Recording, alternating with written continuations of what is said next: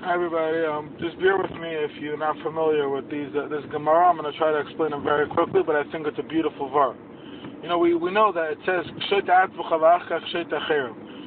fix yourself before you fix other people. So I'm going to explain that a little bit in an interesting way. We know the Gemara, everybody knows you're supposed to be down like half suchus, to be judge somebody favorably. So the joke goes, you judge somebody favorably, that's only if you're judging him. But the best case scenario is not to judge him, mind your own business. But I think that really it is your business, and I'll explain as follows.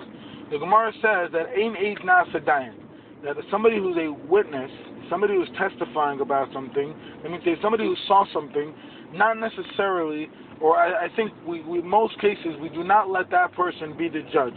If he saw it, he's not allowed to be the judge. And the question is why? If he saw it, he should be the best judge possible. He saw it.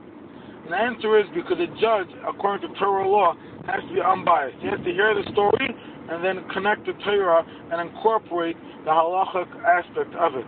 And if somebody saw something, he saw it a certain way, he'll never be able to be unbiased. If it looked like that guy was doing something wrong, automatically he's going to think that person did something wrong. If it looked like she was saying Lashon Hara, right away he thinks she was saying Lashon Hara, or whatever it was.